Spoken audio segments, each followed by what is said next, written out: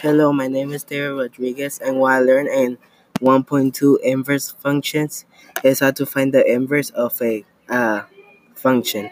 To find the inverse, you have to move the variables x and y, and then you have to solve like a normal equation.